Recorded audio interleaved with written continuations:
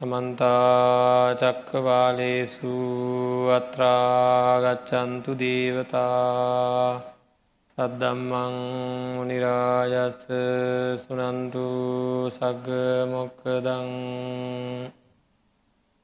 धम्मश्रवणकालो अयं भदन्ता धम्मश्रवणकालो अयं भदन्ता ධම්මස්සවනකාලෝ අයං භදන්තා සාදු සාදු සාදු නමෝ තස්ස භගවතු අරහතෝ සම්මා සම්බුද්දස්ස නමෝ තස්ස භගවතු අරහතෝ සම්මා සම්බුද්දස්ස නමෝ තස්ස භගවතු අරහතෝ සම්මා සම්බුද්දස්ස සාදු සාදු සාදු පංචක්කන්දේ අනිච්චතෝ පස්සන්තෝ අනුලෝමිකං කන්තිං පටිලබති පංචක්නං කන්දානං නිරෝධෝ නිච්ඡං නිබ්බානන්ති පස්සන්තෝ සම්මත්ත නියාමං ඔක්කමති සාදු සාදු සාදු සදා බුද්ධ සම්පන්න පින්වත්නි සම්බුදු පියාණන් වහන්සේ දේශනා කරපු ආකාරයට අපේ චිත්තසංතානය සකස් කර ගැනීම සඳහා අපි නිබඳව නිරතුරුව ධර්ම ශ්‍රවණය කරන්න ඕනේ. ඒ ශ්‍රවණය කරන ධර්මය ධාරණය කරගන්න ඕනේ. ඒවා තමන්ගේ මනසින් නැగిලා එන විදිහට පිළිවෙලට නැగిලා එන විදිහට සකස් කරගන්න ඕනේ. මේ විදිහට සකස් කරගෙන මනසින් ඒ නැగిලා එන ධර්මය තමන්ගේ මනසින් මේ පංචස්කන්ධයෙහිලා බලන්න ඕනේ. මේ පංචස්කන්ධයට යොදවලා බලන්න ඕනේ. ඉතින් අන්න ඒ සඳහා මඟ පෙන්වීමක් වශයෙන් සිද්ධ කරන නිවන් මඟ දේශනා මාලාවේ මේ දිනවල අපි සාකච්ඡා කරමින් ඉන්නේ මහා චත්තාලීසක භාවනාව. මහා චත්තාලීසාකාර භාවනාව. චත්තාලීස කියන්නේ 40 ආකාරයකින් පංච උපාදානස්කන්ධයේ යථාභූත ස්වරූපය අපි විමසනවා. මේ විමසනකොට අපිට හොඳට තේරෙනවා අනිත්‍ය කියන්නේ මොකක්ද කියලා, අනාත්මය කියන්නේ මොකක්ද කියලා, දුක්ඛය කියන්නේ මොකක්ද කියලා. මේ 40 ආකාරය අනිත්‍ය වශයෙන්, දුක්ඛ වශයෙන්, අනාත්ම වශයෙන් මෙනෙහි කිරීම තමයි තියෙන්නේ. අද ඒ පිළිබඳව කෙරෙන 7 වෙනි ධර්ම දේශනාවයි. 7 වෙනි ධර්ම දේශනාව මේ අපි මේ වෙනකොට අනිච්චතෝ දුක්ඛතෝ රෝගතෝ ගණ්ඩතෝ සල්ලතෝ අගතෝ ආබාධතෝ පරතෝ පලෝකතෝ ඊතිතෝ කියන ටික ව්‍යසනයෝය කියන තැනට එනකන් සාකච්ඡා කරා. මේ අද අපිට තියෙන්නේ උපද්දවතෝ භයතෝ ආදි වශයෙන් තියෙන කොටස් ටික ඉස්සරහට සාකච්ඡා කරන්නයි. නමුත් මෙතනදී මූල ධර්මය මම ආයෙ මතක් කරනවා. බුදුරජාණන් වහන්සේ දේශනා කරලා තියෙන්නේ මේ පංචස්කන්ධය අනිච්චතෝ විදිහට නුවණින් දකින කෙනා, අනිත්‍ය විදිහට නැත්නම් ඔය කියන දුක්ඛ විදිහට, රෝගයක් විදිහට, ගඩුවක් විදිහට, සල්ලයක් විදිහට නුවණින් දකින කෙනාට අපිට මේක සරලව වැටහෙනවා. ඒ සරල බවට වැඩිය ගොඩාක් එහාට ගිය තත්ත්වයක් මේක තුළ තියෙනවා. අපි ඒක දැන් අද තියෙන මාතෘකාවත් එක්කම සාකච්ඡා කරමු. නමුත් මම කලින් මතක් කරන්නේ මේක සඳහන් කරන්නේ දැන් අනිත්‍ය වශයෙන් මෙනෙහි කරනවා නම් අනුලෝමිකං කන්තිං පටිලබති. අනුලෝමික ශාන්තිය ලැබෙනවා. දැන් අනිත්‍ය විදිහට මෙනෙහි කරන කෙනාට මම මේක විස්තර කරාවිට කලින් නමුත් අනුලෝමික ශාන්තිය ලැබෙනවා කියලා කියන්නේ නිවනට අනුලෝම වන ශාන්ත ස්වභාවය ඒ සිතක උපදිනවා. උපදින්න හේතුව ඇයි? පංචස්කන්ධය, මේ උපාදානස්කන්ධය අපිට උපාදාන වෙලා තියෙනකොට ඒ උපාදාන හින්දා අපේ సంతానගත රත්වීම්, දැවීම්, ශාන්ත නැති ස්වභාවය තියෙනවා. හරි? ශාන්ත නැති ස්වභාවය හරියට වෙවුලන අතක් වගේ. වෙවුලන අතකින් මොකුත් කරන්න බෑ. හයියෙන් වෙවුලනවා නම් අත මොනවත් කරන්න බෑ. එතකොට අතේ වෙවුලන ගතිය නැති වුණා වගේ. ඉතින් මේ හිත හරියට වෙවුලනවා. අපි නිකම් සාමාන්‍ය ජීවිතේ කියන්නේ වෙවුලන්න නැතුව ඉන්න කියලා. නේද? මොන හරි දෙයකට දඟලනකොට කවුරු හරි කියනවා වෙවුලන්න නැතුව ඉන්න කියලා. ඒ වගේ රූප ශබ්ද ගන්ධ රස ස්පර්ශයන් හමුවේ අපේ පින්නත්නේ අපි හරියට වෙවුලනවා. වෙවුලන ගතිය මේ මිනිස්සු දිහා බලනකොට හොඳට පේනවා නේද කොච්චර නොසන්සුන්ද කියලා. ඉතින් අපිට ශරීරයෙන් පේනව නම් වෙවුලන ගතිය හිත කොච්චරනම් නේද සැලීමක් මේ දාලා යන්න තියෙන මැරෙනකොට සම්පූර්ණයෙන්ම අතහැරලා දාලා යන්න තියෙන මගේ කියලා අයිති කරගන්න පුළුවන්කමක් නැති හැම වෙලේම වෙනස් ස්වභාවයට පත් වෙන පවත්වා ගන්න ලොකු උත්සාහයක් ගන්න ඕනේ මේ පංච උපාදානස්කන්ධය කෙරෙහි කවර වෙවුලීමක්ද මොන අහවල් වෙවුලැව්වට කමක්නේ නැහැ කමක් නැහැ මේවා අපිට ඕන හැටියට තියාගන්න පුළුවන්කම තියෙනවා නම් මගේ කරගන්න පුළුවන් නම් අපි අතිතරම් වෙවුලලා කොහොම හරි ගොඩවල් ගහගෙන තියාගන්න ඕනේ. නමුත් කොච්චර අපි උත්සාහ කරත් අපිට අයිති නැතුවම ගලාගෙන යන දෙයක් තමයි මේක. ඉතින් අන්න එහෙම ස්වභාවයේ තියෙන මේ පංච උපාදානස්කන්ධෙහි කෙරෙහි ඇතිවන්නා වූ මේ වෙවුලන ගතිය නැති වෙන එකයි ඔය අනුලෝමිකං කන්තිම් පටිලබති කියන්නේ අන්නේ වෙවුලන ගතිය නැති වෙන එක. ඉතින් ඒක නැති වුණාමයි පංච උපාදානස්කන්ධයේ යථාභූත ස්වરૂපය අපිට ටික පේන්නේ. නේද? හයියෙන් වාහනයක් යනකොට වටේ තියෙන පිටේ තියෙන දේවල් යන්තම් පේන්නේ. මොනවද කියලා හොයන්න බෑ. වාහනේ නවත්තපුවම තමයි එතන තියෙන දේ බලා ගන්න පුළුවන් වෙන්නේ.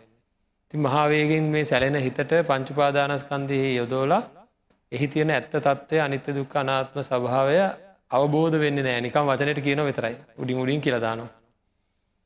අන්න ඒක අවබෝධ වීම සඳහා ඔය අනුලෝමික ශාන්තිය ඕන වෙනවා පින්වත්නි. අන්නේ අනුලෝමික ශාන්තියෙන් යුක්ත වෙච්ච පුද්ගලයා මේ පංච උපාදානස්කන්ධයේහි නිරෝධය නිට්ටයයි. ඒක එහි නිරෝධය ඒ කියන්නේ නිවන නිර්වාණ ශාන්තිය නිට්ටයක් කියලා මෙනෙහි කිරීමෙන් අන්න යාට සම්මත්ත නියාමය කියන ඒ කියන්නේ මාර්ගසිතට. හරිද?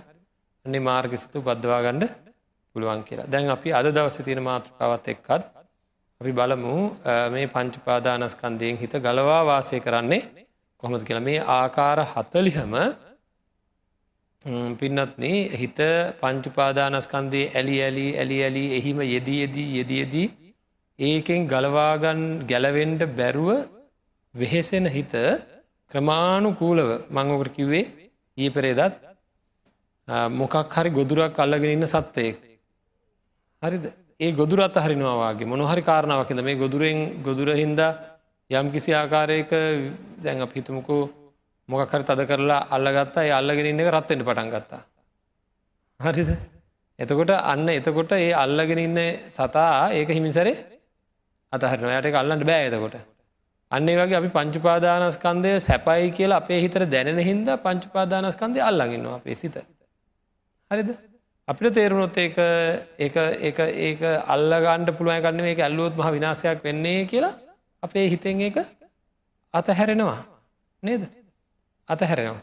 ඉතින් අන්න ඒ ලක්ෂණය පංච උපාදානස්කන්ධයේ පිරික්සන ආකාර 40ක් තමයි මහා චත්තාලීසාකාර භාවනාව කියලා කියන්නේ. ඉතින් කොච්චරවත් වටිනවා මේවා අපේ ජීවිතේට එකක් එකතු කරගත්තා නම් 40ක් පැත්තක තිබ්බාවේ එකක් එකතු කරගත්තා නම් කොච්චරවත් වටිනවා. අද අපිට තියෙන්නේ උපද්දවතෝ කියන උපද්දවතෝ පංචස්කන්ධයේ අනිච්චතෝ එනං ඒ වගේම උපද්දවතෝ පස්සන්තෝ අනුලෝමිකං කන්තිම් පටිලබති. අපි ඕක විස්තර කරගමු. උපද්දවතෝ කියන එකේ තේරුම උපද්‍රවයක් පංච උපාදානස්කන්ධේ උපද්‍රවයක්. උපද්‍රව කියලා කියන්නේ මම අහන මේ අයගෙන් නොඒකුත් උපද්‍රව සිද්ධ වෙනවා අපිට. නේද? උපද්‍රව කියලා කියන්නේ කිසිම පෙර දැනුම් දීමක් නැතුව හදිස්සියෙම සිද්ධ වෙන ඒවා. හරිද? දැන් බලන්න එක පාටම ගෙවල් දොරවල් නාය යනවා. සුනාමි එනවා. හරිද? ඒ වෙනස් වීම දැනුම් දීමක් කරන්නේ නැහැ. දැනුම් දීමක් කරන්නේ නැතුව එක පාරටම වෙනස් වෙනවා. එක පාරටම සිද්ධ වෙනවා සමහර දේවල්. හරි? අපි මෙන්න මේ ලක්ෂණය බලමු පොඩ්ඩක්. මේ ඉන්නවා මේ කතා කරගන්න බැරුව යනවා සමහර අය. ශරීරය නේද? ශරීරය එක පැත්ත පන්නත යනවා. මේ ඉන්නවා මේ අංශභාගය හැදෙනවා. අද හැන්දෑවේ අපේ අම්මට හෝ මට හෝ අංශභාගය ලෙඩේ හැදුනා කියලා කිව්වොත් අපි පුදුම වෙන්න දෙයක් තියෙනවද? ඇයි දන්නේ දැනුම් දෙන්නේ නැතුව හැදුනේ. මේ සමහර අයට එකපාරටම හෘදාබාධ හැදෙනවා. මේ හොඳට හිටිය කට්ටිය එකපාරටම ඔළුව එළිය කැටයක් හිර වෙනවා. එතකොට අපි කියනවාද අනේ ඒක එහෙම වෙනවා කියලා දැනුම් දීමක් කරලා තිබිලා නැද්ද දන්නේ නැහැ නේද? අපි අහනවාද කාගෙන්වත්? අපිට දැනුම් දෙනවද දන්නේ නැහැ මේ ශරීරය වෙනස්කම් වෙනකොට. දැන් මේ ධර්ම දේශනාව ශ්‍රවණය කරලා හෝ මම දේශනා කළා මේ අත ශ්‍රවණය කරලා මේ ශරීරය විශ්වාස කරගෙන ඇවිල්ලා ඉන්නේ අපි. මෙයා කිසිම දැනුම් දීමක් කරන්නේ නැතුව හදිස්සි ව්‍යසනකාරී තත්ත්වයක් උපද්‍රවයක් ඇති කරවන්න තියෙන ඉඩකඩ තියෙනවද නැද්ද? නේද? කිසිම පූර්ව දැනුම් දීමක් නැහැ. එහෙනම් මේ ලෝකයේ තියෙන සියලු රූපයෝ ඒ විදිහද නැද්ද? මගේ සහ අනුන්ගේ වශයෙන් තියෙන ජීවී හෝ අජීවී වශයෙන් තියෙන දූර හෝ ළඟ වශයෙන් තියෙන අජ්ජත්තික හෝ බාහිර වශයෙන් තියෙන නේද? කුමන හෝ ආකාරයක රූපයක් වේද ඒ සියලු රූපයන්ගේ වෙනස්වීම් කඩා වැටීම් පළුදුවීම් බිඳීම් සිද්ධ වෙන සියල්ල කිසිම දැනුම් දීමකින් තොරව කඩාගෙන වැටෙනවද නැද්ද? මොකද කියන්නේ? හරිද? මේක අපි මෙනෙහි කරන්න ඕනේ ඒ ලක්ෂණ පිරික්සන්න ඕනේ. ඒකයි ඕක නිකම් වචනයක් වෙන්න බෑ. මේ වචනයත් එක්ක සිද්ධ වෙන්නේ අපේ පින්වත්නි මේක මෙනෙහි කරන්න ඕනේ. භාවනාව කියන්නේ ඒකයි. නැවත නැවත මේක මෙනෙහි කරනකොට අපිට දැනෙන්න ඕනේ ශරීරයක් අරමුණු වෙනකොට මේ හැඟීම අපිට තියෙන්න ඕනේ.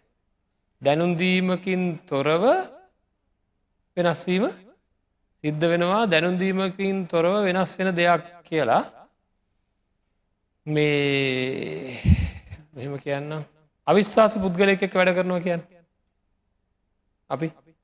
අපිට කොහේ හරි තැනක වැඩක් කරන්න දෙයක් නැහැ. විශ්වාස නැති පුද්ගලයෙක් එක්ක වැඩක් කරන්න උනා.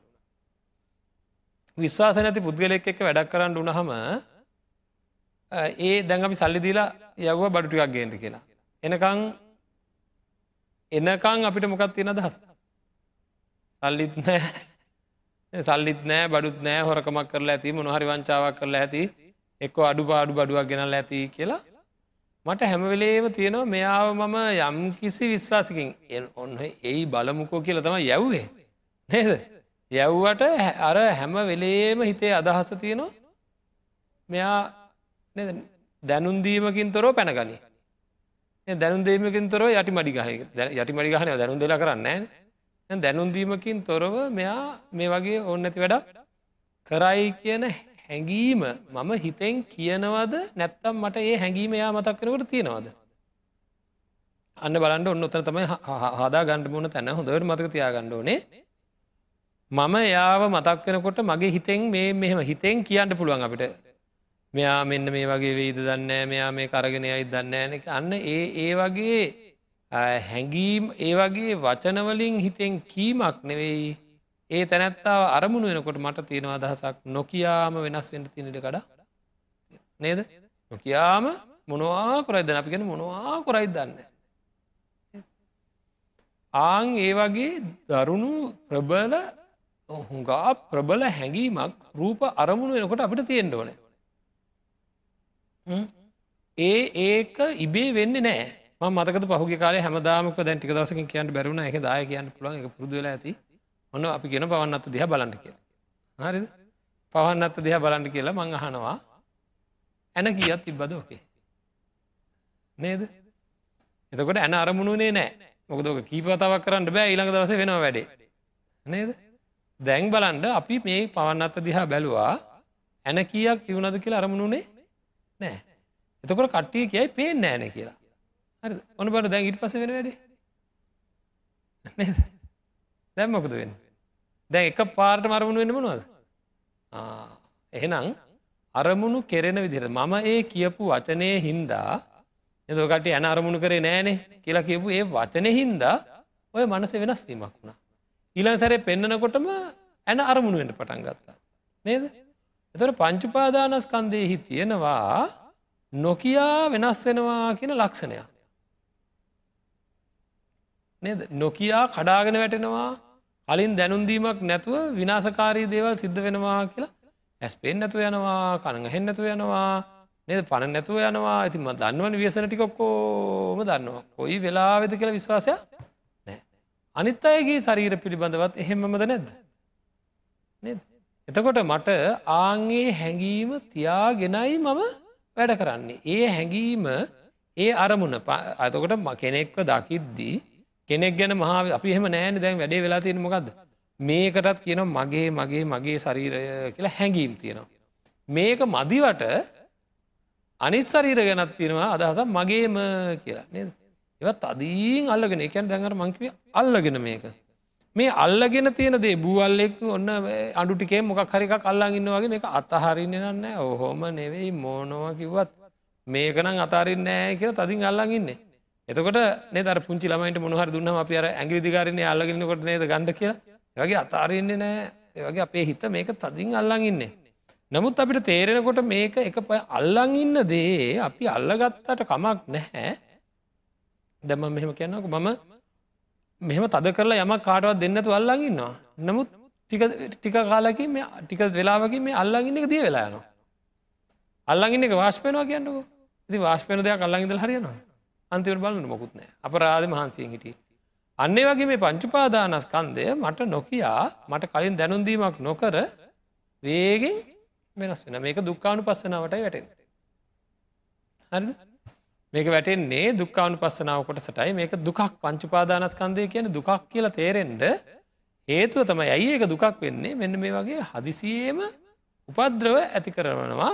ඒ මොකද එයා මේ මට නොකියා වෙනස් වෙනවා. අන්න ඒ හැඟීම මට හැම වෙලාවෙම තියෙන්න ඕනේ. හැම වෙලාවෙම තියෙන විදිහට ඒ ගැන මෙනෙහි කර කොහොමද හදාගන්නේ? රූපේ තියෙන ඒ ලක්ෂණය කම්මැලි නැතුව අපි කම්මැලි මේක එකපාරටම කියනකොට තේරෙනවා. දැන් මගෙන් සමහර අය අපි භාවනාව කරන්න කමටහනක් දුන්නා කියන්නේ. ගිහලා දැන් ආ ඔය කමටහන තරංගෙන් භාවනා කරන්න කියනවා. දන්නවනේ ඉතින් පණ්ඩිතයින් සමහර අය. හරි. මොකද කරන්නේ? යනවා ගිහිලා එනවා ගිය ගමන් අනිත් පැත්තට එනවා. ඇවිල්ලා කියනවා හාමුදුරනේ තරහ වෙන්න එපා කිව්වට මට ඒක සම්පූර්ණයෙන් තේරුණා. හරි. ඊට පස්සේ කියනවා මං කියනවා මේ ඔයාට ඇත්තටම කරන්න දෙයක් තිබුණේම නෑ නේද? ඔයාට තේරුණේ මං කියලා දෙනකොටම තේරුණා නේද? ඔව් කියනවා. එතකොටම අහු වෙනවා අපිට මෙහා මෙනෙහි කරලා නෑ පූර්ව නිගමනයක් ගන්නවා. දන්න දේ මොකට මෙනෙහි කරනවද කියලා. හරිද? ඇත්තටම කියන්න එක පාරටම මේක කඩා බිඳගෙන යනවාය කියන එක අපි දන්නවද නැද්ද? ඒ කියන්නේ නොදන්වාම ව්‍යසනයක් සිද්ධ වෙන්න පුළුවන් මේ රූපේ කියන එක අපිට තේරෙනවා. අපි දන්නවා. දන්න දේ ගැන තව මොනවට මෙනෙහි කරන්නද කියලා කෙනෙකුට අදහසක් එන්න පුළුවන්. ඇයි දන්න දේ ගැන මෙනෙහි කරන්නේ? මේ භාවනා ටිකේදීම මම මෙහෙම කියන්න ඕනේ. මේක කියන්න ඕනේ දෙයක් තියෙනවා. අද හවස ගෙදර යනකොට මම අද හැන්දෑවරුවේ මට ලැබිලා තියෙන කෙනෙක්ගේ ප්‍රබල ආදරයක් අපි හිතමු අපි ඒකට බැඳිලා ඉන්නවා. හරිද? මට කිසිම දෙයක් දන්වන්නේ නැතුව ඒක අද හැන්දෑවේ සම්පූර්ණයෙන්ම නැති වෙලා තියෙන්න පුළුවන්ද බැයිද? අද ඉඳන් මේ තැනැත්තා හෝ තැනැත්තිය මාත් එක්ක වෛරීව කටයුතු කරන තත්ත්වයකට මම මොනවා කිව්වත් හරියන්නේ නැති තත්ත්වයකට පත් වෙලා තියෙන්න පුළුවන්ද බැයිද? නොදන්නවා. නේද? එහෙම වුණොත් ඒක උපද්‍රවයක් වෙනවද නැද්ද? මට ලොකු කම්පනයක් වෙනවා. සමහර අයට ඔළුව නරක් වෙනවා. සමහර අය එහෙම වුණාම මොකද කරන්නේ?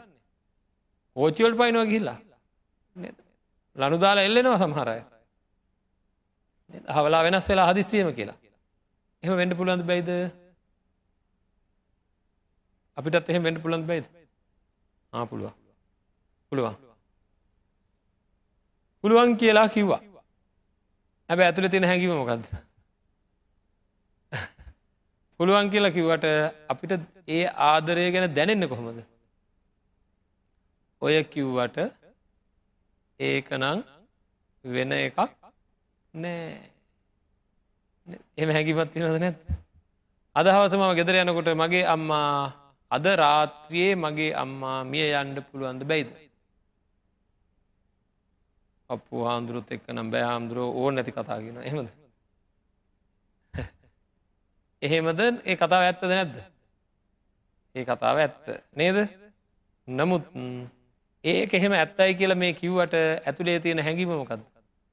අප්පෝ ඒක නම් අද වෙන්නේ නෑ. අද වෙන්නේ නෑ. නේද? එහෙනම් දවසකට පංච උපාදානස්කන්ධයේ උපද්‍රවයක් වෙන්නේ නෑ. මාසයකට පංච උපාදානස්කන්ධයේ උපද්‍රවයක් වෙන්නේ නෑ. නේද? අන්න එහෙම අදහසක් අපිට තියෙනවා. මේ උපද්දවතෝ කියලා මෙනෙහි කරපු කෙනාට ආන්ගේ අදහස නෑ. ආන්ගේ අදහස නෑ. ඒක එහෙම වෙන්නම ඕනෑ අපේ පින්වත්නි. ඇයි මං එහෙම කියන්නේ? බුදුරජාණන් වහන්සේ දේශනා කරා නේද? මාත්‍රයකටවත් අකුසලයක් අනුදැන වදාරන්නේ නෑ කියලා. නේද? එහෙම දේශනා කරා නේද? එහෙනම් උපද්‍රවයක් විය යුතු උපද්‍රවයක් කියන එක සතියකට දවසකට විනාඩි 10කට හරි නෑ මේක සිද්ධ වෙන්නේ නෑ කියලා. අපිට හැඟීමක් තියෙන තාක්කල් ලෝභ, දේශ, මෝහ උපදිනවද නැද්ද? අකුසලයක්ද නැද්ද ඒක? එහෙනම් ඒ මොහොතට හරි යමක් තව ටිකක් වෙලා හරි තව මොහොතකින් හරි මේ උපද්‍රවය සිද්ධ වෙන්න පුළුවන් මේ පංච උපාදානස්කන්ධය තුල. මේක හරියට නායන කන්දක් වගේ. නායන කන්දක ඉන්න අයට අයින් වෙන්න කියන්නේ ඇයි? තව මොහොතකින් නොසිතන දෙයක් සිද්ධ වෙන්න පුළුවන්. කලින් දැනුම් දෙන්න ඔන්න අපි ඉතිරි ටික වට්ටන්නයි යන්නේ, ওই පැත්ත පෙරලන්නයි යන්නේ, අයින් වෙන්න කියලා කන්ද කියනවද? නෑ කියන්නේ. අන්නේ ලක්ෂණේ නායන කන්දේ තියෙනවා. නේද? මේ තියෙනවා මේ නෑ මේ පැත්තම නෑ. ඉතින් කිව්වනම් බඩු ටික අයින් කරගන්න තිබ්බප්පා එන ගම් වතුර කොහමද? නේද? කලින් දැනුම් දුන්නා නම් අපි එනවා ඔන්න එනවා ඔය ගේ ළඟට මෙන්න මෙච්චර උසට එනවා කියලා කලින් අපිට ලෑස්ති වෙලා මිනිස්සු අයින් කරලා නේද ඔක්කොම කරලා ලෑස්ති වෙලා බලාගෙන ඉඳ තිබ්බා. ආන්ගේ වගේ තමයි මේ රූපය කියන එකේ නේද අපිට ගම් වතුර ගැන එහෙම හැඟීමක් නැහැ නේ. ගම් වතුර ගැන තියෙන හැඟීමක් අපි කියන්නේවත් නැහැ නේද? අපිට තියෙන ගම් වතුරක් ආවා ගමන් ආය කලින් දැනුම් දීමක් කවුරුත් අහන්නේ කලින් දැනුම් දීමක් කරලා තාවේ කියලා අහන්නේ නැහැ. සුනාමියක් ආවා ගමන් අහන්නේ නැහැ. ආන් ඒ හැඟීම නේද මොහොතකට නේද විනාඩි 5කට ඉස්සෙල්ලා හරි දැනුම් දුන්නාද කියලා අහනවද? නැහැ. විනාඩියකට ඉස්සෙල්ලා හරි දැනුම් දුන්නා කියලා අහනවද? නැහැ නෑ ඒ මොකක්වත් නැහැ. අන්න ඒ වගේ මේ රූප ගැන අන්න ඒ වගේ හැඟීමක් අපිට තියෙනවා. ඒ හැඟීම හැදෙන තුරු දන්න දේ මොකද කරන්න ඕන? දන්න දේ නැවත මෙනෙහි කරන්න ඕන. හරි? එහෙනම් උපද්දවතෝ කියන ලක්ෂණය රූපයේහි නොඅඩුවම තියෙනවද නැද්ද? අඩුවක් නැතුවම තියෙනවද නැද්ද? ඊළඟට මේ වේදනාව කොහොමද දන්නේ? දිරපු දත තියෙනවා නම් සැකෙන්නේ දින්නේ.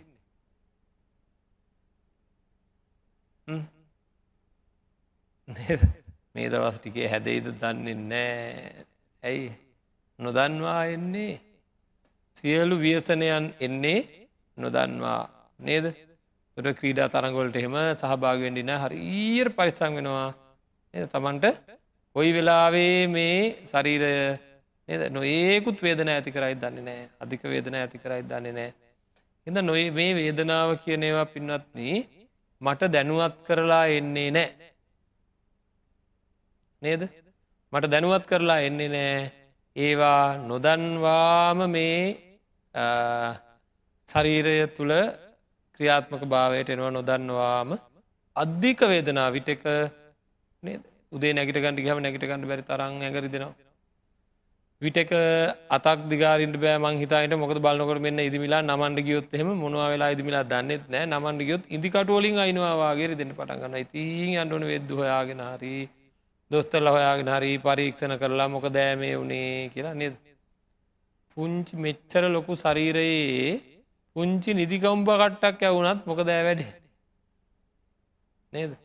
පුදුමාකාර වේදනාව ගොඩක් එනවා. තැන නොතැන බලන්නේ නැතුව කිසිම ආකාරයක පූර්ව දැනීම් දීමක් නැතුව මේ වේදනාව කියන සන්තතිය මගේ ශරීරය ආශ්‍රය කරගෙන එනවා එකපාරට. නවත්තන්න බෑ. මේ ඊළඟට සංඥා කියලා කියන්නේ හඳුනා ගැනීම. යමක් දැක්කහම හඳුනා ගන්න ස්වභාවය. ඒතර පරණ මතකය කියලාත් අපිට කියන්න පුළුවන් සංඥාව කියන එකට. යම් යම් අය දැක්කහම සමහර නැත්තං යම් යම් සිද්ධියකට අදාළ ගීතයක් ඇහුණොත්.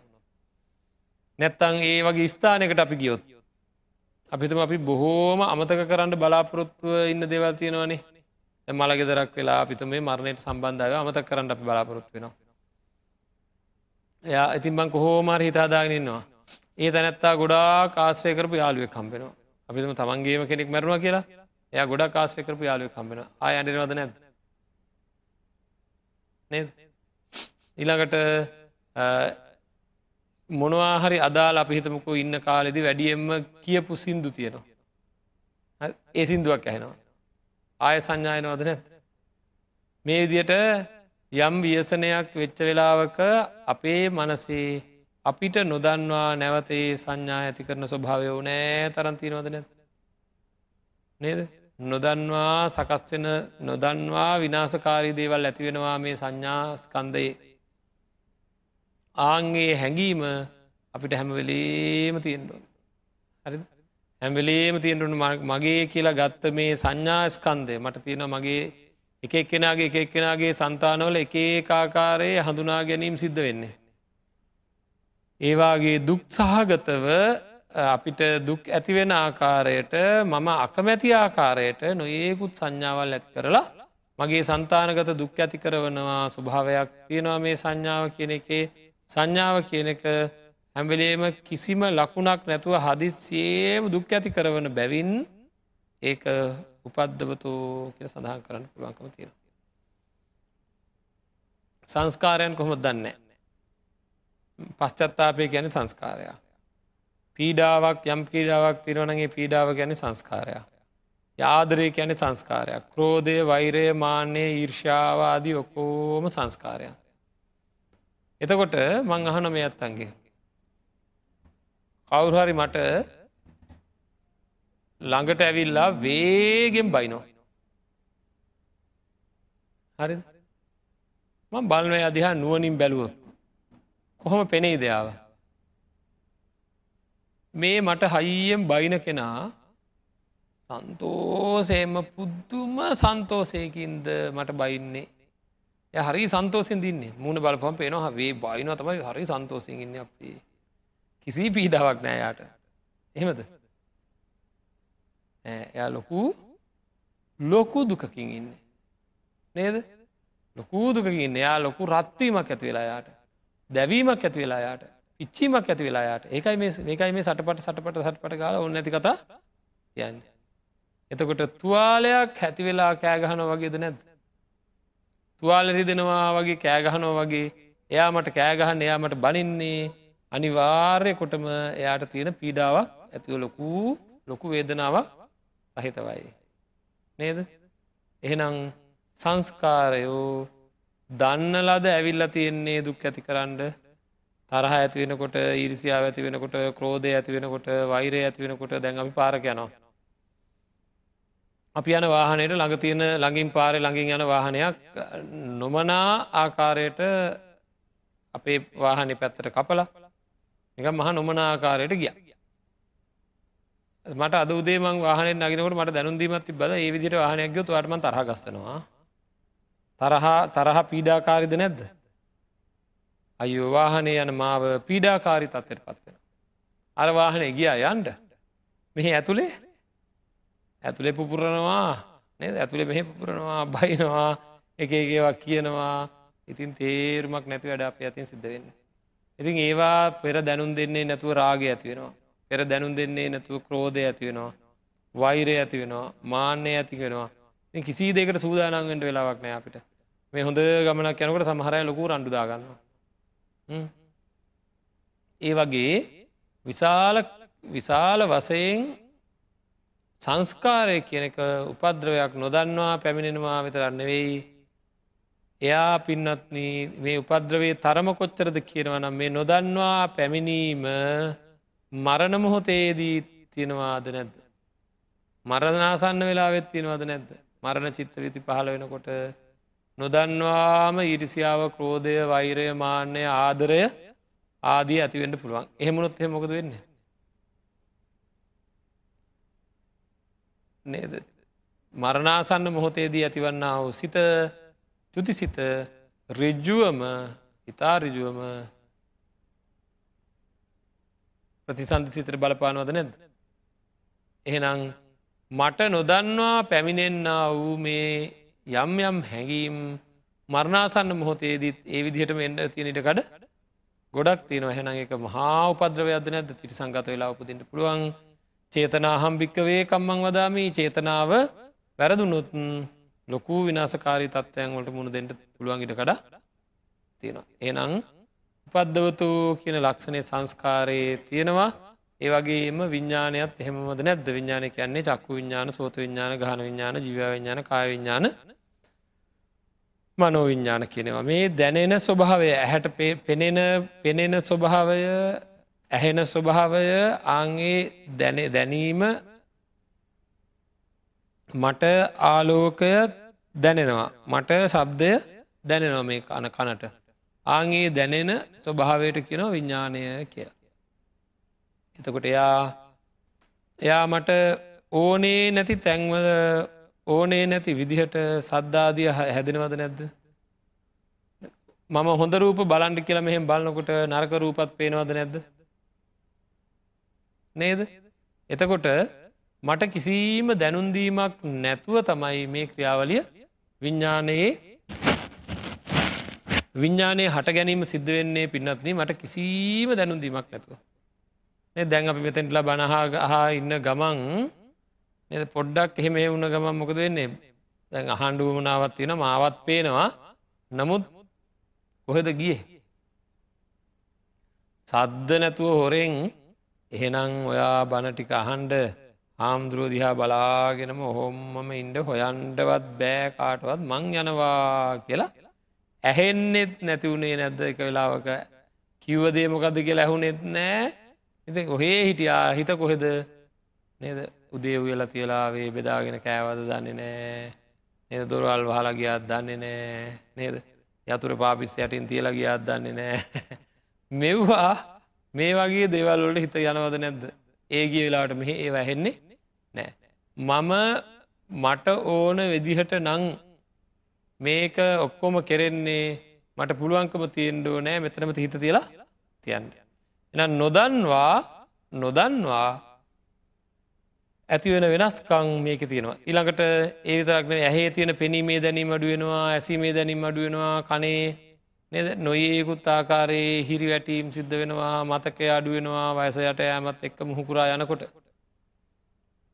ඒතකොට ඒවා එකක්වත් මට දැනුම් දීලා එන්නේ නැහැ. කාලයකට දුර පේන්නේ නැතු යනවා, ළඟ පේන්නේ නැතු යනවා. ඉතින් එක එක්කෙනාට එක එක විදිහේ දේවල් වෙනවා.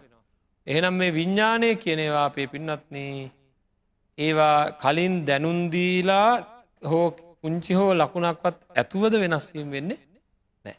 එතකොට මගේ මුළු ජීවිතේම කියලා කියන්නේ මේ ලෝකේ තියෙන හැම දෙයක්ම කියලා කිව්වහම පින්වත්නි විඥාණය නේද සංස්කාරය ආදි වශයෙන් තියෙන ඔය ඔක්කොම පංච උපාදානස්කන්ධයම. ඒතර පංච උපාදානස්කන්ධයම මෙන්න මේ උපද්‍රවයක් කියන ලක්ෂණය තියෙනවද නැද්ද? ඒතර මොකේද නැත්තේ? අපිට හම්බෙලා තියෙන හැම එකකම එක පාරටම ලොකු වෙනස් වීම වෙන්න පුළුවන්. ලොකු වෙනස් වීම වෙන්න පුළුවන්. මට මගේ ජීවිතේ ලැබිලා තියෙන මගේ ශරීරය මගේ හිත අන් අයගේ ශරීර අන් අයගේ හිත කියන ඔක්කොම ගත්තොත් සහ මේ අජීවී දේවල් මේ හැම එකක්ම පින්වත්නි මට කිසිම පූර්ව දැනුම් දීමක් කරන්නේ නැතුව වෙනස් වෙන ස්වභාවය පූර්ව දැනුම් දීමක් කරන්නේ නැතුව හදිස්සියේම නොයේකුත් කඩාවැටීම් බිඳීම් වෙනස් වීම ඔක්කොම වෙන්න පුළුවන්ද බෑද? මේ ඔක්කොම එකට නේද? එතකොට භාවනා කරන කෙනාට මේ මුළු ලෝකෙම ඒ වගේ අරමුණු වෙනවා. ඒකට කියනවා සම්මර්ෂණ ඥානය. හරිද? ඔන්න ඔය පූර්ව අවස්ථාවට එනකොට මං අහන මේ අයගෙන් මොනවද ඉතින් මම මගේ ජීවිතයට එකතු කරගන්නේ? මම බලෙන් අල්ලලා කුදලලා හිර කරලා අන් අයට නොදී මසුරුකමින් තලා පෙලා තියාගන්නේ මොනවද? තියාගත්තට වැඩක්ද? ඒ උත්සාහය හිතෙන් අතෑරනවද නැද්ද ටික ටික. ඔය මම මේ දැන් කියපු ක්‍රමයට මෙනෙහි කරොත් අර පංචුපාදානස්කන්ධය පිළිබඳ තියෙන ප්‍රසන්න ස්වභාවය ඒකමයි ජීවිතය කියලා ඒ මත්තේ නැහෙන ගතිය ටික ටික ටික ටික අඩු වෙනවද නැද්ද? එහෙනම් මේ වෙවුලිල්ල අඩු වෙයිද දන්නේ නැහැ. ඔය විදිහට මෙනෙහි කරොත් වෙවුලන එක අඩු වෙනවද නැද්ද? වෙවුලන එක අඩු වෙනවා නම් ශාන්ත වෙනවද නැද්ද? අන්න ටික ටික ටික ටික ශාන්ත භාවයට පත් වෙනවා. හිත තමන්ගේ මේ අර අල්ලන් ඉන්න බූවල්ලා තමන්ගේ ග්‍රහණය ලිහිල් කරනවා. ලිහිල් කරන්නේ අල්ලන්ට පුළුවන්කමක් නෑ කියලා දන්න හින්දා ඒ ග්‍රහණය අයින් වෙනවා. අන්න එතකොට අනුලෝමිකං ශාන්තිය අනුලෝමිකං කන්තිං කියලා කියන අනුලෝම ශාන්තියට හිත ශාන්ත ස්වභාවයට පත් වෙනවා. හරි මන් දැන් අහනවා ඔහොම මෙනෙහි කරොත් ඔය කියන ශාන්ත ගතියට පත් වෙනවමද නැද්ද? කරලා බලන්න ඕන පත් වෙයි කියලාද කියන්න වෙන්නේ නැත්නම් නෑ නෑ කරොත් නම් ඒක වෙනවාමයි කියලාද කියන්න වෙන්නේ. කරොත් නම් වෙනවාමයි. එහෙනම් බුදුරජාණන් වහන්සේගේ ධර්මය අපේ පින්නත්නි අපිට කරන්න කලින් කරන්න පුළුවන් කියලා කියන්න පුළුවන්ද බැයිද? නේද? හරියට මේක මෙනෙහි කරන සම්මර්ථන ඥානය දක්වා වර්ධනය කරගෙන ගිය කෙනෙකුට පින්නත්නි හේතුත් එක්කම මේ උපද්‍රව සිද්ධ වෙන විදිහත් තේරෙනවා විතරක් නෙවෙයි මේකට ප්‍රතිවිරුද්ධ සිතුවිලි ඇති වෙන්නේ නැහැ. ඥානය දක්වා වර්ධනය වුණාම නෑ මෙන්න මේ දේ නම් මේ ලෝකේ දන්නවලාමයි වෙනස් වෙන්නේ කියන සිතුවිල්ලක් එක මොහොතකට වක්වත් කෙනෙකුට ඇති වෙන්නේ නෑ. මොකක්ද මේ පිළිබඳව නිවැරදි අදහස අපිට තියෙනවා නම් ඊට ප්‍රතිවිරුද්ධව උපද්දවතෝ කියන අර්ථයට විරුද්ධව උපද්‍රව රහිතයි කියන අර්ථය එන්නෙම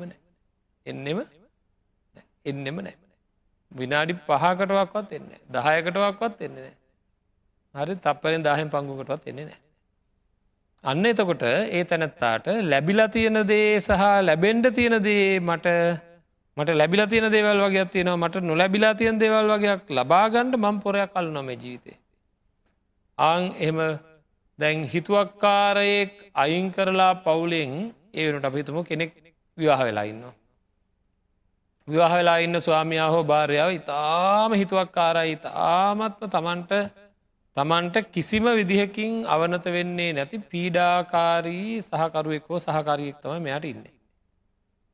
මෙයාට කවුරු හරි උපදෙස් දෙනවා අපි හිතමු දැන් මේ බේබදුකමට පුරුදු වෙච්ච කෙනෙක් කියලා. මේ ඔයා මෙයාගෙන් අනිවාර්යයෙන්ම දික්කසාද වෙන්න. ඒකලා අන්න අහවලාත් එක විවාහ වෙන්න. බලනකොට මේ විවාහ වෙන්න කියන්නේ ඊටත් වැඩිය බේබදු මිනිස්සෙක්. කියන්නේ මේ යෝජනා කරන්නේ. කැමති වෙයිද? නෑ. ඊට පස්සේ මෙයා හොයනවා මෙයාට විවාහ වෙන්න ඕන කියලා කෙනෙක්. බලනකොට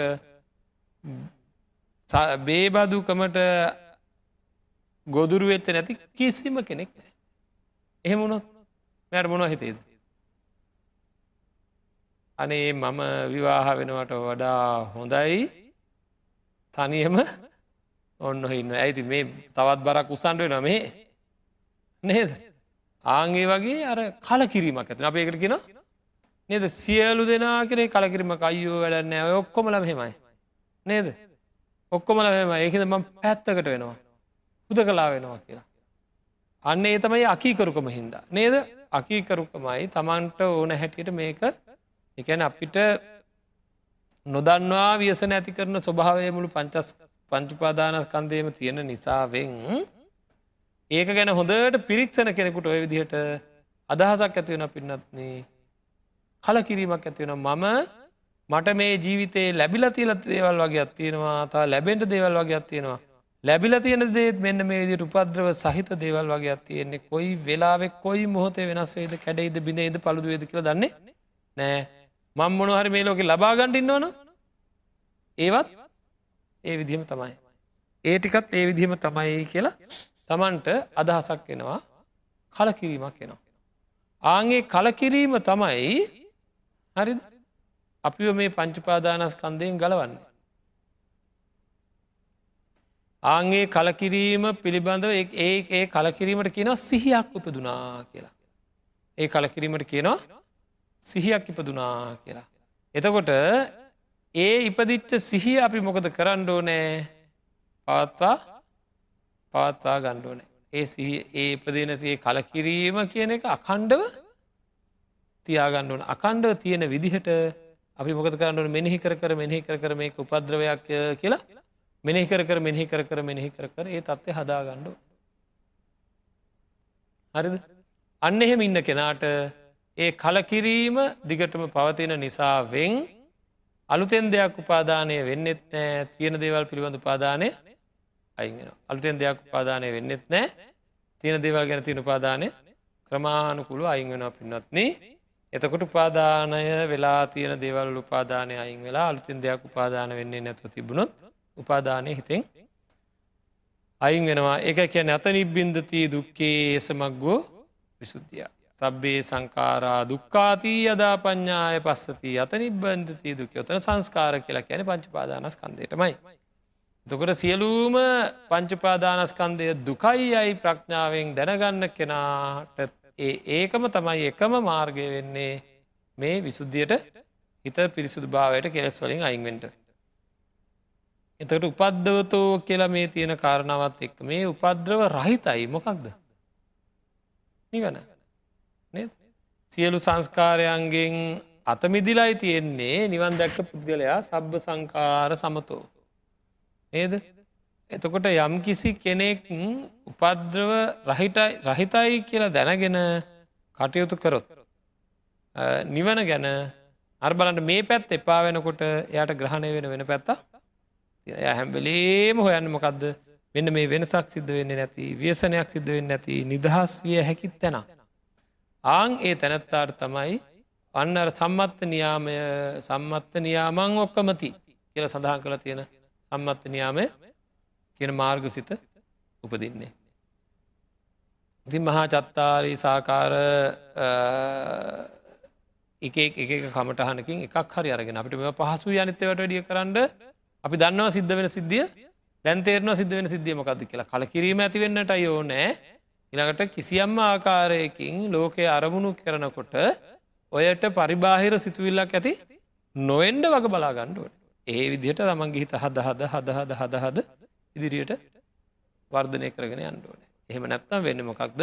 මීට ප්‍රතිවිරුද්ධව සිතුවිලි පහළ වෙනවා. ඉතින් ඒක තමයි සඳහන් කරේ මේක පංචස්කන්ධේ උපද්දවතෝ පස්සන්තෝ අනුලෝමිකං කන්තිම් පටිලබති. ඒ විතරක් නෙවෙයි සම්මත්ත නියාමං ඔක්කමති. හරිද? එතකොට අනුලෝම ශාන්තිය දැන් ඉන්නවා වගේ අපි ශාන්ත වෙනවා. එතකොට කලබල බොහොම අඩු වෙනවා. ඒ විතරක් නෙවෙයි ඒ කලබල අඩු ඒ නිදහස් සිතම තමයි කොයි හරි වෙලාවක පංච උපාදානස්කන්ධයේ යථාභූත ස්වરૂපය තේරුම් ගන්න. හරි? හොඳයි. අද දවසේත් අපි බොහෝ ධර්මයන් සාකච්ඡා කරා. මේ සියලු ධර්ම කරුණු නිවසට වෙලා ධර්මයේ ශ්‍රවණය කරපු මේ පින්වන්ත අයට ඒ ධර්මයේ ශ්‍රවණය කරන්නට අවශ්‍ය කරන දායකත්වය ලබා දුන්නේ මේ මැදිරියේ කටයුතු කරන පිරිස. ඒ අය තමන්ගේ නංගොත්වත් සඳහන් කරන්න නැතුව වැඩි වෙලාවක් ධර්ම ශ්‍රවණය සඳහාම හේතු වේවා කියන අරමුණෙන් තමයි සත්පුරුෂ පින්වත් විදිහට අන් අය ගැන විතරක් හිතලා කටයුතු කරමින් උසස් ආකාරයේ පුණ්‍ය කර්මයක් සිදු කරගත්තා. ඒ අය වෙනුවෙන් අපි ප්‍රාර්ථනා කරනවා, අදිෂ්ඨාන කරනවා ඔබ අප හැම දිනාම තුල නිවසට වෙලා ධර්ම ශ්‍රවණය කරපු මේ පින්වන්ත හැම දිනාම තුල මා තුල ඇති වූ සියලු පුණ්‍ය ශක්තිය මේ පින්නන්ත පිරිසට අනුමෝදන් වේවා, හේතු වේවා, සියලු දුක් නිවේවා, උතුම් නිවනින් සැනසේවා කියලා හැමදෙනාම ප්‍රාර්ථනා කරමු. ආකාසට්ඨා ච බුම්මට්ඨා දේවා නාග මහිද්దికා පුඤ්ඤන්තං අනුමෝදිත්වා චිරං රක්ඛන්තු ශාසනං චිරං රක්ඛන්තු දේශනං චිරං රක්ඛන්තු මං පරන්ති.